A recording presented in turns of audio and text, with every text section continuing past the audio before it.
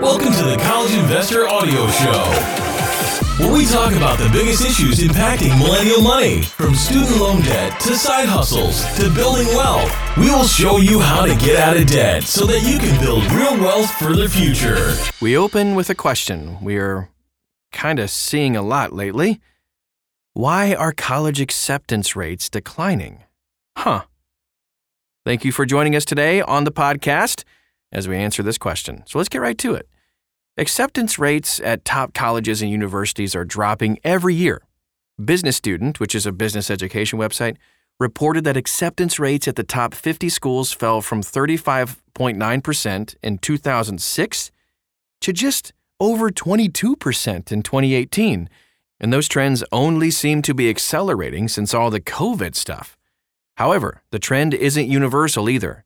The Common App reports that 73% of its 914 member institutions admit more than 50% of all applicants.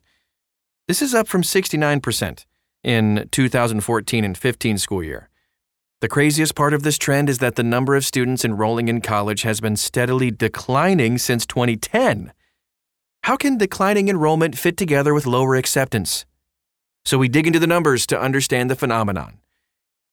Every student is applying to more schools. Okay, so the driving factor behind declining acceptance rates at top schools is actually the growth in the number of applicants at these schools, which makes sense. Top schools, which include major research universities and private liberal arts schools, are seeing a massive growth in the size of their applicant pool.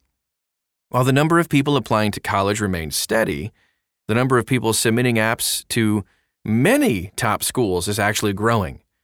So the ease of applying to selective schools may be part of the story too. According to research from the Common App, an application used by over 1,000 member universities, the average number of schools a person applied to through Common App jumped 8% between 2019 and 2020. And this was the highest individual growth year.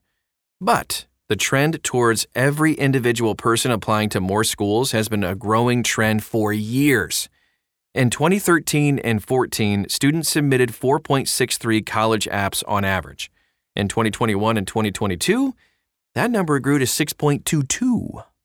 Not every school is seeing these huge gains, though. Nearly 3 out of 4 colleges still admit more than half of all students who apply. However, the most selective schools are seeing more applications, and many of the applications are coming from top students. Top students, those with strong academic performance and high standardized test scores, are applying to more schools than typical high school grads. That means top schools don't have to accept such a high proportion of students to fill their incoming classes. Test optional accelerates the trend, too. Test optional refers to a trend where an applicant can decide whether to submit a standardized test score with their application. Historically, most schools do require students to submit either an ACT or SAT. Today, fewer schools require students to jump through that hoop. Most schools that have dropped the standardized test score cite improvements to the diversity of their applicant pool as the driving factor behind their decision. Cynics point out that dropping the test score requirement actually drives up the number of people applying, which gives schools the appearance of being more selective. Whatever the reason, test optional has undoubtedly led to more students applying to schools without a test score. In particular, the most selective universities are seeing more applications than ever before.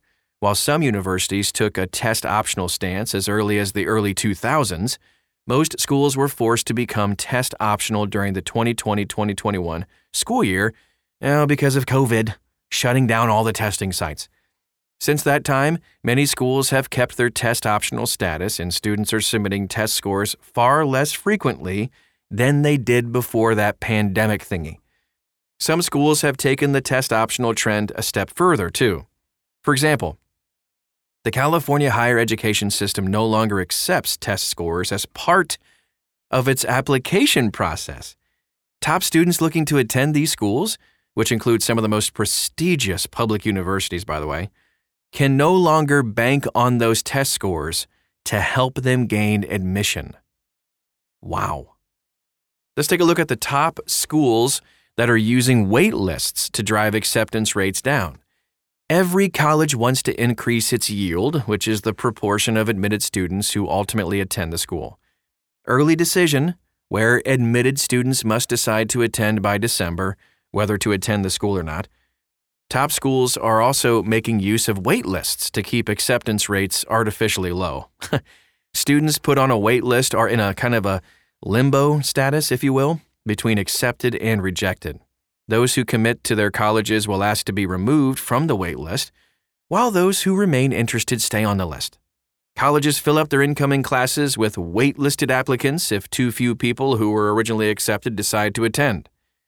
So the National Association for College Admissions Counseling, NACAC, reports that 43% of schools use these wait lists, with 20% of wait-listed students ultimately gaining admission to the institution. However, the waitlist process offers an outsized benefit to selective schools. They can fill up most of their spots while maintaining a super low acceptance rate. If they need a few more students to fill a class, they can make target offers to qualified students who weren't originally accepted. Let's dive into this vicious cycle driving applications up and acceptance down. All right, so given the increasingly competitive landscape, students who want to attend a top school feel the need to apply to more schools to gain admittance to at least one selective school. At the same time, top schools are getting inundated with more top candidates than ever before. This vicious cycle could continue to drive applications up and acceptance rates down. But the story at the top schools isn't the story everywhere. NACAC reports that overall admittance rates are up from their 2012 lows, and most schools are fighting over fewer students who will ultimately enroll in college. So if you're a current high school student, you probably don't really need to worry that no school will accept you. Even average students can gain acceptance to less selective schools, community colleges, which is a very smart move, and some selective schools. If you have your heart set on a selective school, you kind of need to be willing to play the numbers game. Without a systematic change to the college admissions process, you can't be assured of admittance to selective schools, even if you're a top student. That leaves you applying to a half a dozen or so schools, just in the hopes that one will let you in. But top students should remember that entry to a selective school isn't a guarantee of financial wellness either. You might want to consider less selective schools that offer more generous scholarships and grants to help you cover the cost of your undergrad education, which is only going to help you in the future when you're paying off less debt and everybody else is paying off the exorbitant debt. Does that make sense? So thanks so much for stopping by today and being a part of the show and listening. If you want to dive in a little bit deeper into this, you can find all things college applications, admissions, and everything at thecollegeinvestor.com. Also, if you have any questions, you can ask us directly on social media. Just follow us, search for us. We're everywhere at The College Investor. Don't forget The College Investor, and you'll find us. Thanks again, and we'll talk to you again real soon.